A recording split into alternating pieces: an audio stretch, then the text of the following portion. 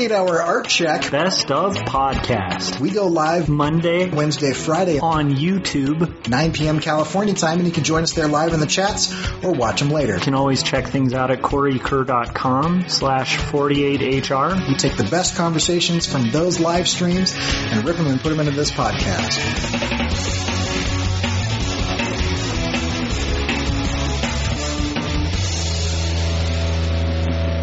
Today's topic is shot choice in our 4-page comics. And so basically, shot choice is a bad way of putting it. How should we call the topic? Oh, man. Framing? Yeah. Staging? Framing, staging, blocking, they're all film terms. Got it. Okay. So, here we go. So the topic is framing, staging, and blocking on our comics, and particularly pertaining to the comics that we're working on for the 100 Days of Making Comics Challenge, for the anthology. It's their second anthology called Werewolves and Unicorns. It's an anthology both Corey and I have been invited to be a part of, and we've had to kind of tackle a lot of challenges, including, like, since we're both such, like, kind of long-winded people, doing a short story.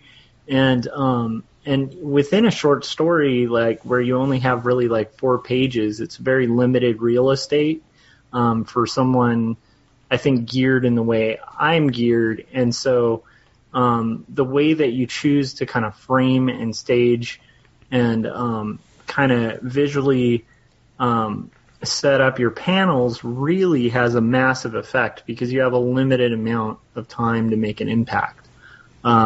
And to tell, a fairly complicated story, like in Corey's case, it's a pretty big undertaking. And so I think I am kind of curious, like, what were you kind of thinking with the staging of your page? Like, why did you decide to, like, a good starting point would be like, why did you decide to kind of start it off with like a big spread where we're being introduced to all the different characters in your story?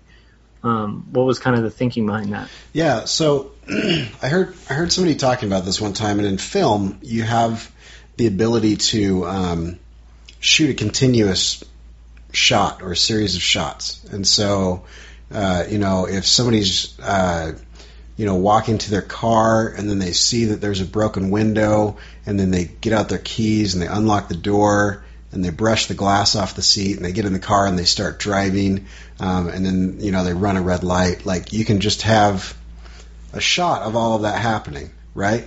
But in a comic, you can tell the same story, but you have to choose the key moments. And, each key moment might be, the make or break of how clear it is what you're saying. And so, for me, Invincible, which is directly above my head right here. Every time they switch to this underground CIA superhero place, it's like the same establishing panel, and it's this panel that goes across the top. And in any case, that I just think Kirkman and Otley did that just really, really well, in that, without having to have text in there or whatever else. I mean, they had a little thing that said, secret headquarters or whatever, or something like that. But the establishing shot is I think really important. And then you're pointing to, and I don't have that page loaded, but you're pointing to this page where my character is rambling through this story drunkenly at a pub, and he's listing off a ton of different characters. And I'm trying to imagine it as if it's like kind of a Guy Ritchie film, like Legend of the Sword or something, and we're running through kind of this really hyper sped up montage of character backstories, but almost just like speeding past it because you just want to get an idea of the team rather than each individual. And so I just felt like the best way to do that would be almost diagrammatic. And so I kind of combined the ideas of doing like this moment in time, because the idea is that Captain Ahab from Moby Dick has come back from the dead, and he has gathered or raised from the dead this crew of like supernatural encrypted creatures. And so we've got werewolves, and we've got maenads, and we've got mermaids and satyrs and all kinds of different things. But the point is that he's raised him, and so I chose the moment of him raising the Pequod, which was the ship that was sunk by Moby Dick in that story. And so we have the Pequod like levitating out of the water, surrounded by I forget what they're called, but they're little brooches that they used to wear. I think they might even be called cameos, but they're little brooches where they're like really ornately decorated around the edge with usually like a porcelain like relief of a face, like a bust or a profile shot. And so, because I'm trying to show like old and new and stuff like that. So I did this giant splash page because I felt like this was the moment in time that kind of showed both the gathering and the raising from the dead. And that's kind of why I did that. But I also did it out of necessity because I don't have 20 pages to have, Ahab go through, little adventures trying to create a Droger, Viking zombie or whatever. And so I just show him there in a little circular panel, and the rest is assumed. So I did it mostly to just speed up the process because I had to gather everybody in a page. I didn't have any more room.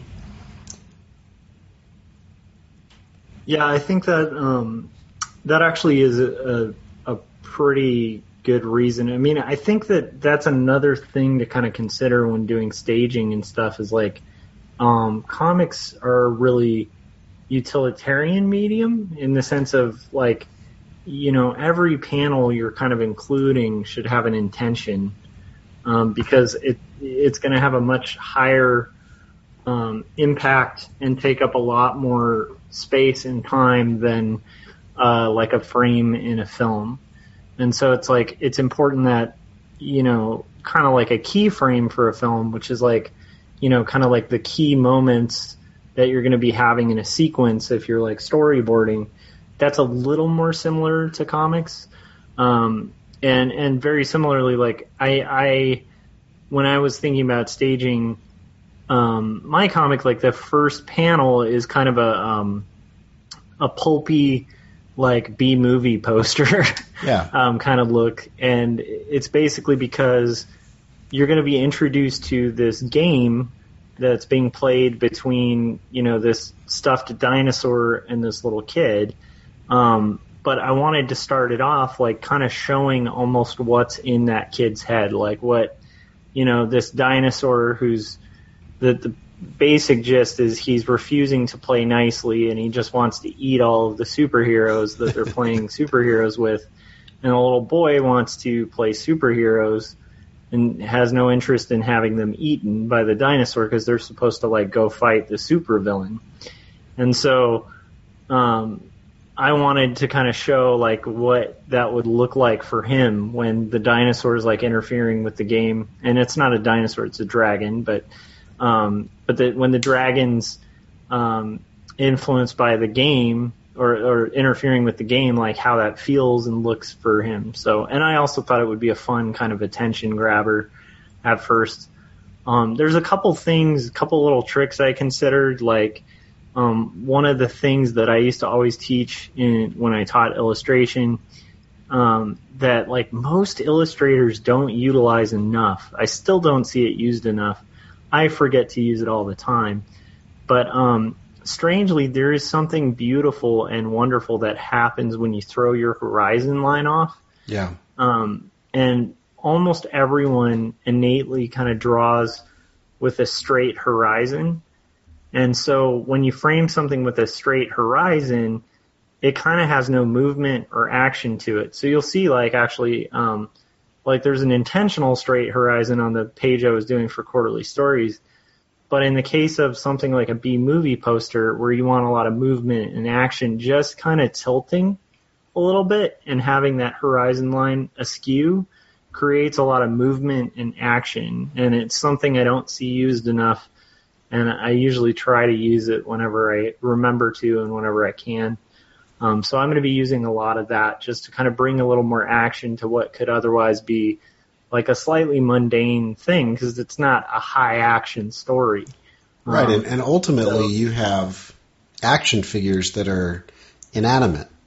And so, but the interesting thing is that you're conveying that they are action figures kind of from the start, but at the same time showing them through kind of the kid's imagination. And so it's interesting, kind of the Dutch angle aspect of that, because diagonal lines kind of convey a sense of action, and so like I think that's really important. One thing that I realized, and I see you doing this, but one thing I realized is that when I was watching West Wing years ago, I was watching kind of the behind the scenes on the DVD, and one of the things that the director of photography did for that show was they did a lot of handheld, and this is before that was really popular, but they also did a lot of snap zooms, and those snap zooms tend to frame certain things that normally didn't get framed. And so most of the time, and I see this a lot in comics, that we want to see the beautiful people's face, right? And that's the most important thing that we see. As people are talking, we see their face. But in the West Wing, you'd have them snap zoom to their hand, or their foot fidgeting, or them doing something with their button on their shirt, or something like that. And you would see these little moments, and it actually reminded me of how we look at people when we are interacting with them. And so one of the things that I've always tried to do with comics, and I noticed that you do this in Quarterly Stories, is huge close-ups on body language or things that are symbolic of what's going on. That is more than just somebody emoting on their face, and so you can close up on somebody fidgeting with their keys, or do a close up on like a diagram of a brain as we're talking about how people feel. When I feel like a lot of cartoonists would show somebody experiencing the emotions that you're talking about rather than show the symbol of a brain being attacked. We have in the comics medium the ability to be a little surreal at times, or kind of hyper close up. And in like the Western style of visuals, we tend to be very literal. But in the Eastern style, they tend to be very symbolic. And so you look at like manga and an Eastern style of storytelling, and they'll have like a montage of panels that aren't necessarily sequential, in that they happened in a sequential time frame, or that they're even related. But the overall mood of those things causes kind of a feeling or a theme to kind of develop on these tiny little moments that in and of themselves don't necessarily do anything, but as a whole kind of build up. And so I think that's something that we can take into account as well, is to change it up and see, like, is there a better way to convey this? Yeah, and I totally actually it's something I haven't utilized enough as well. I have had quite a few moments when I would rough out a page for Quarterly Stories, and then I would step back and be like, do I want to show exactly what I'm saying? Yeah. Because there's some moments where that works beautifully. It's like almost kind of a redundant thing, and you can use redundancy and repetition kind of like you can in music to kind of create a mood or like a rhythm or a cadence. So it's like, I think there's even a kind of humor bit where, I think it was on my last page, but it's basically like he's looking at, like the kid version of me is like looking at his friend's drawing, and in the panel that's describing it, it says, and it was pretty good. And then the next panel is him going, this is pretty good. And like that's meant to be just like a bit, like not a huge bit, but just to bring a little humor. So the repetition and showing, like literally showing, and not only showing, but repeating what you already heard kind of becomes a device to kind of create a rhythm and a cadence. So like in those cases, if it's intentional, I think it's good. Like you'll notice on that page, I use a lot of repetition And some of it is kind of like, I'm trying to remember what that would be called, like when somebody uses like a nickel slot, and you're watching like a silent film. It's a little pantomime. Mm-hmm. So like that page, because of the pacing and the tempo of it, I wanted it to have a lot of repetition. I wanted it to kind of focus on like the character Jacob, like he has this moment where he kind of looks behind him and then moves back. And I wanted that to feel kind of like animation. Yeah. So there was a reason for that being really repetitive and kind of literal. But there's other times where I've been doing description of something that's happening, and I've chosen to show something else.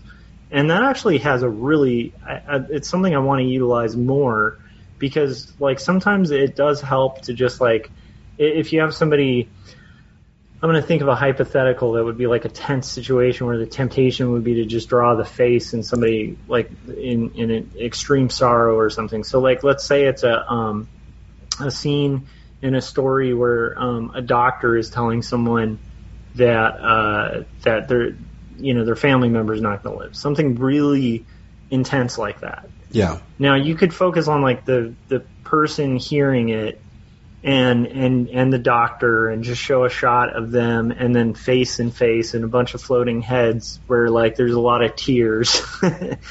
And I don't think you'd get a mass emotional impact. I mean, you could do some beautiful drawing, but where you're going to start getting emotional impact is like Corey was mentioning earlier, is like hands. So you could focus on the hands of the person waiting. Like maybe their hands are like folded together and they're kind of maybe noodling with it nervously because they're nervous because they're hearing this information. And then maybe the hands do something different. And so it becomes that, or it becomes like, maybe you focus on like the corner of the room, like I'm just saying like, because in a situation like that, like a hospital room's cold and dead, and like, could there be a corner of the room where there's a fly? I mean, the point being like, right. Like we're human beings in a three-dimensional world where our attention is constantly shifting. So even during conversations, we're not always looking people directly in the eye unless we're in like a job interview. So it's like to kind of, if you're trying to bring people into a story, focusing on little things, and like I think that was really well staged on your second page, choosing to kind of to show like you show the action that you need to show, because you need to show action. So we need to see that narwhal, Mm-hmm. But I think a lot more is said with just that hand, that thumb holding the coin. Yeah. And it brings a lot of interest to it. So I think, I don't know. I mean, to me, I think that's a really good method, and it's a little, I think it's outside of the box, and I think that kind of thing, I don't know, it has all kinds of benefits, So yeah, and I think another thing in what you're describing, another thing that I see done really well in comics a lot is that the dialogue will continue. So if dialogue were audio in a film, then the dialogue or the audio continues longer than the scene change, and so you could be telling somebody, hey, I'm sorry that your father didn't make it through the surgery, and the last half of that sentence spills over into a panel where we've already cut to the next scene, and maybe it's a scene of like the nursery with with like a teddy bear on the ground or something, like, and you kind of juxtapose like what that family is going to miss, in his absence visually, while you're hearing kind of the end of that sentence, and that works really well in comics, especially if it's like the last panel right before the page turn, or the first panel, and the dialogue continues after an ellipsis onto the next page, and you get kind of that reveal, that little moment of reveal. That can be really poignant, more so than seeing an emotion on somebody's face, as you see the effect of that, whatever that beat is, that character beat that just happened. You see the impact of it. I mean, that's utilized a lot in Watchmen, actually, and it's usually the last panel of the I think it's a 9-panel grid, and it's usually the last panel. Like somebody will be having a conversation, and it'll pan to something else. It might even pan to the story within the story, right? And have these kind of overlays of time, but it works really fluidly, and it doesn't interfere with the storytelling. So, like, I think of that instantly, or for just showing something different. One of my favorite comics that got me into like indie comics was Death: The High Cost of Living, and there's a sequence where this character who's a smoker has basically been beaten up and they're dying, like they're like bleeding to death, and they've just gotten like beaten and stuff, and you see the guy, but then it chooses to kind of focus on, because he was smoking, and it focuses on the cigarette butt on the floor, and you watch the cigarette butt burn out, and it's like it barely has any words, but you get that it's like this person's actually dead just from a simple like shot of like a cigarette just slowly burning out. And like, to me, that kind of thinking, it's assuming the best of the audience, because like we've all kind of seen films that kind of treat the audience as if they're fools, or read a book where people treat the audience as if you're not going to get it, and a lot of the times what that ends up doing, instead of making something deep, it just kind of makes you feel like you're getting hit over the head with it. Right. And so like allowing the audience to be smart enough to kind of figure out like, okay, I know it's saying this thing and not showing it, Right.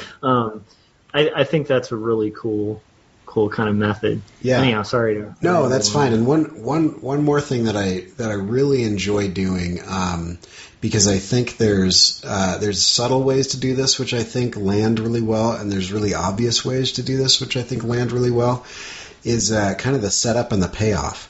And you can do it like almost like a shot, reverse shot, or you can do it like kind of like a game of volleyball where it's like a pass, a set, and a spike.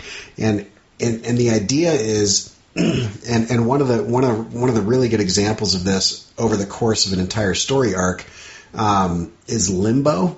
Limbo is this quirky weirdo comic, and I just love it. I just can't get enough of it. But it starts off with this guy in this bar, and he's eating this fried lizard on a stick, and he says, these guys have the best lizard on a stick in town.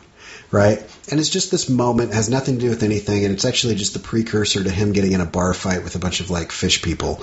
And then later on in the story, he is fighting an alligator in this kind of gladiator pit with a spear, and he actually mentions the lizard on a stick in that, and even though like it's not even the same animal, or even the same framing, but that's just the imagery and the mention of that gives you like these nice little bookends. It's like a nice callback to like a moment, right? And so you can also like do what you did, which is you show something the same, and then you show one of those panels differently, and that one panel that's different, like the kid is sitting there, we see the back of his head, and then we see him turn around, and then we get that payoff again of him turning back around, we see the back of his head again, and it's this nice little bookend payoff, and it shows kind of a continuity and a passage of time, and it emphasizes the differences that happen either in between or the juxtaposition of the setup and the response. Yeah, and I like one of my favorite cartoonists. If you guys listen to this at all, you guys will know it's like Chris Ware is like, I think, a genius at using that kind of thing.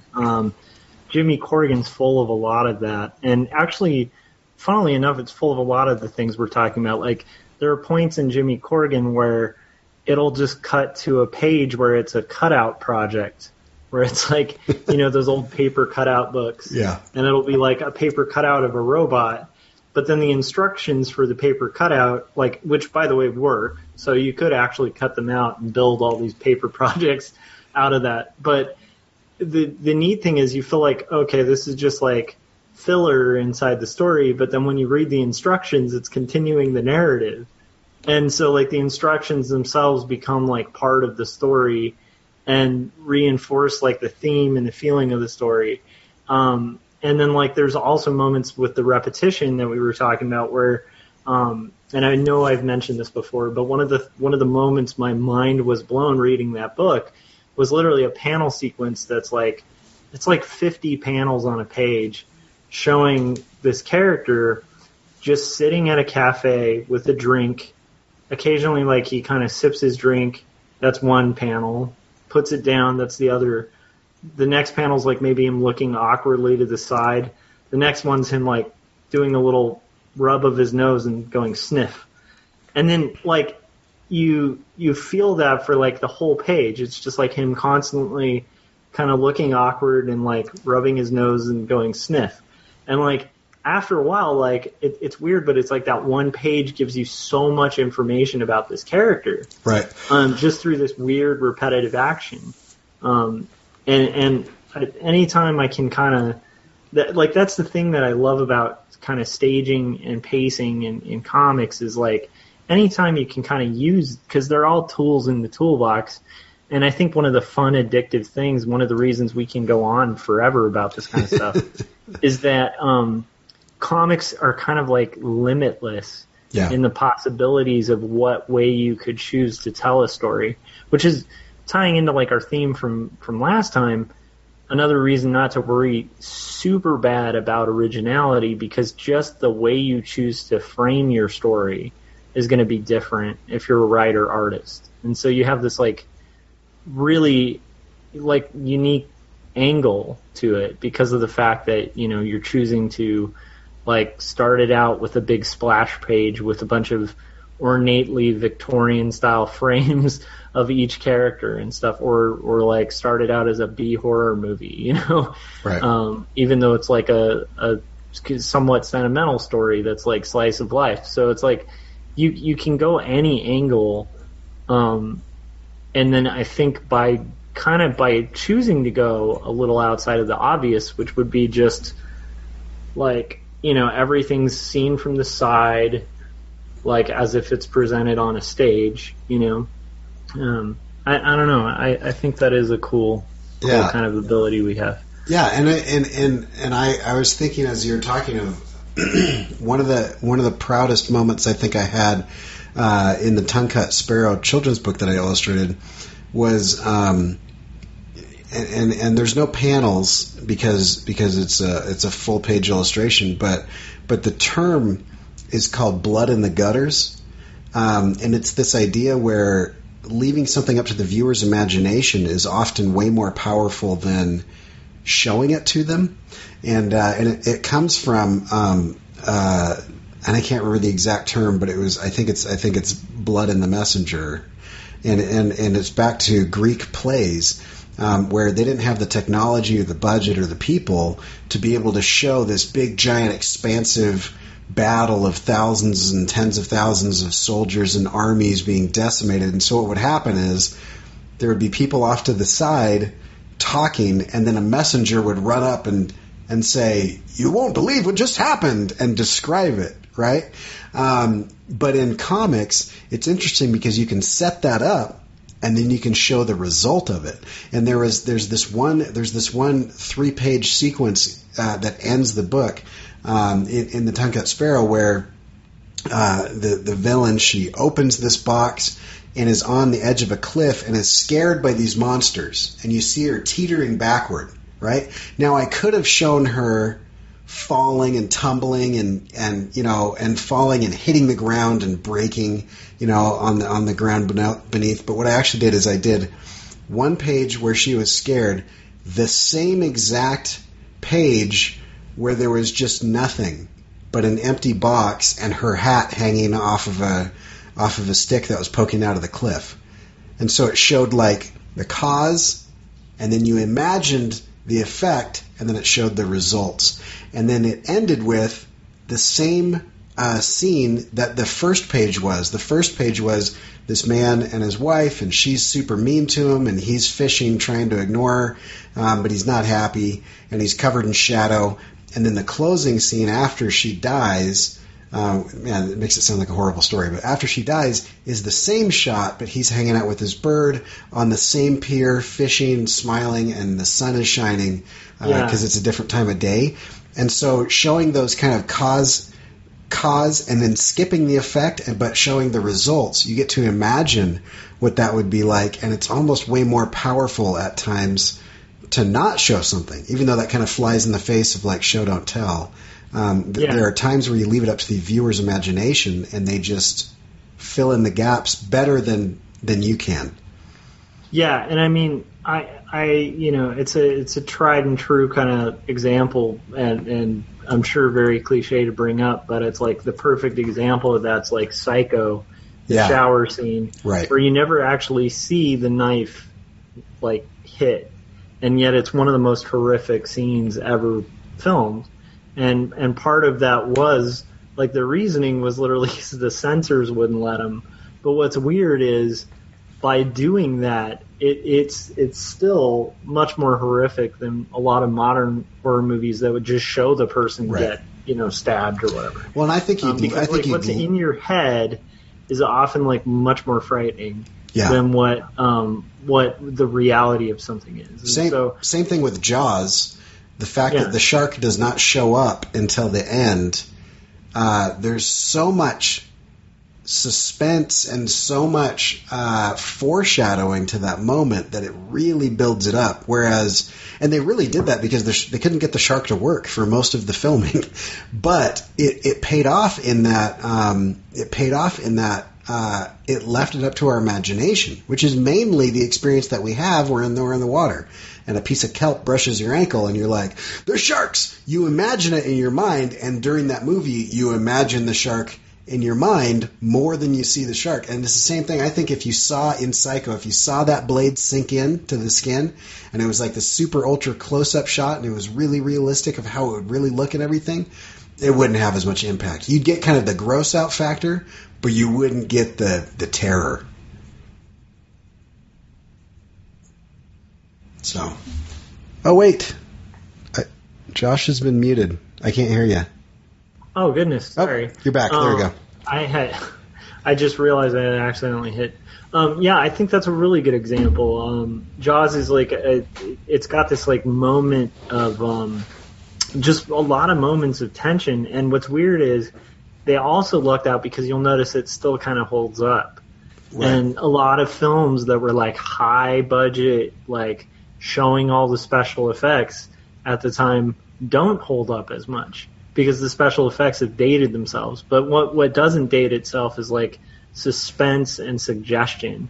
And so like, that's definitely something like if you guys are out there working on comics or anything like that, or like stories, like try to think like what's the frame you could show? Would it be better to not show it? There's also a pleasure in like showing it. Yeah. I mean, like a good example of that's like Calvin and Hobbes, where very rarely are you going to look at like a Watterson page and it's going to show like a flower instead of Calvin and Hobbes. Right. It's going to show those characters and you're watching them play and do these things, and it's a lot of joy and fun to look at. But it's like, just go forward with intention, and I think that'll work out. And there are some moments, even in Calvin and Hobbes, where it would be like a cheesy romance comic. Yeah. And then you would get the fact that it's actually them. So it's, I think, I don't know. I definitely think, I love staging. I love thinking about that kind of stuff. I try to kind of explore it as much as possible. And it's something I have to consciously remind myself of, because usually if I just go straight with my first idea, it's just a literal interpretation. Right. And I think that's true of everybody. Let's suggest a couple books to help people get out of that, and then let's wrap. So I think anything by Scott McCloud, right, making comics, reinventing comics, they go through a lot of this stuff in depth. And then one that I recently came across last year was Framed Ink, is phenomenally good as far as that goes. And so if you're finding yourself a little stuck in kind of the talking heads and the same shots and the same poses, kind check out those 3 books. That will really help. And then Josh, you'll probably bring up Jimmy Corrigan is a really good one. Watchmen is really good. I'll say 300 by Frank Miller is phenomenal as far as that stuff. There's also a really just classic little poster that you can pretty much find almost anywhere online now. The 22 Panels That Always Work by Wally Wood. Yeah. It's just it's not showing too many suggestive panels, but it does like for framing and for kind of like making a conversation sequence or something like that more entertaining than just showing 2 talking heads. It's great. It's a really good resource. Yeah, absolutely. And you can just Google that, and it is really awesome. Mm-hmm. So if you want to check out my stuff, go to CoreyKerr.com. And if you want to check out this podcast, you can find it on Stitcher, Google Play, Spotify, now iTunes, so pretty much wherever. I know it's on some others as well. And if you would like to listen to this podcast and it's not on the podcast network that you choose to subscribe to, let us know and I will submit it to that. And you can always check that out at CoreyKerr.com/48HR. If you want to check out Josh's stuff, go to quarterlystories.com to see a lot of the shot selections, posing, acting, framing, all that jazz that Josh is doing there. And if you get a chance, download Tapas.io. Either you can download that as an app on your phone, or you can go to the site and subscribe to Quarterly Stories there. And every kind of subscription really helps Josh out. So we'd love to hear in the comments. I think this could be a really active comment section. And so I would love to hear kind of your favorite ways of kind of communicating, your tricks, your kind of go-to as far as blocking and framing and shot selection and camera angles. And anyway, how are you choosing to use the medium? I'd love to read about that in the chats. And we'll see you guys in a couple days.